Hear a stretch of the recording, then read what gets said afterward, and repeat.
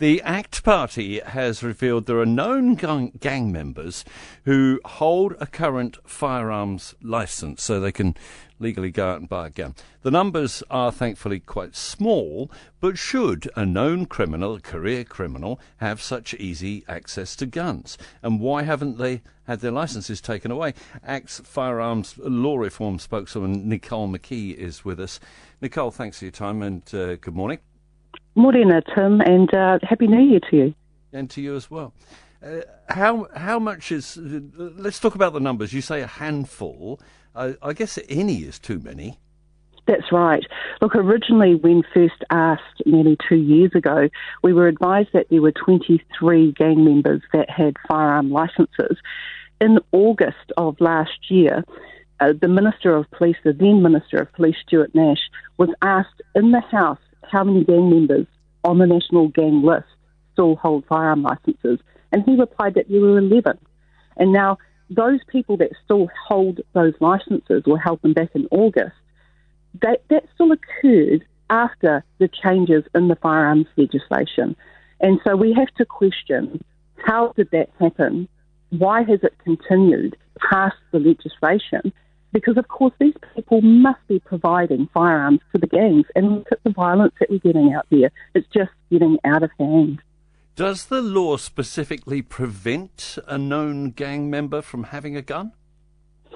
The law now does prevent that, yes, but the fit and proper assessment that police undertake should also detail that these people are not suitable for having a firearms licence and being able to legally purchase firearms. And meanwhile, we have legislation that's come through that doesn't actually attend specifically to criminals getting guns. It's actually more targeted at the law-abiding who are already complying with the law. And of course, we're just seeing things getting out of hand. Now, the ACT Party do have a policy where we want to target the gangs, and we think it's an easy first step to occur. And this is where we have the policy of being able to freeze and seize assets of criminals.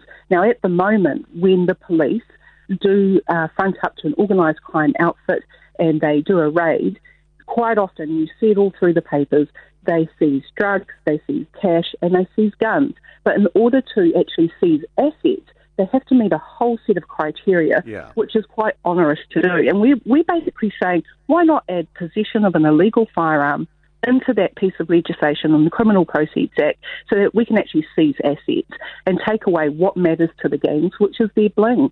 Because at the end of the day, Tim, we are seeing our frontline police being compromised, and it won't be long before the community is stuck in the middle of it again. So, we need to do something, and we need to start with the things that we can achieve really quickly, and our policy can be achieved quite quickly. Would taking away those guns actually make a lot of difference? I mean, is a gang member going to care if the gun's legal or not?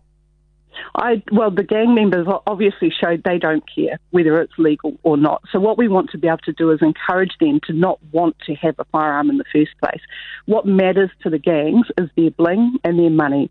So if you can say government will come in and they will freeze and take your assets, seize them and sell them, then maybe, just for being in possession of a firearm, then maybe we will see a turn where they won't be using guns. I mean, I still think that there will be weapons out there that will be used, but we need to curb the amount of gun violence that we're seeing. There's been a 54% increase in gun violence since 2014 and 60% increase in charges. I mean, we need to keep this country safe, and it's quite proven, really, that the last two pieces of legislation in firearms field have not achieved that at all.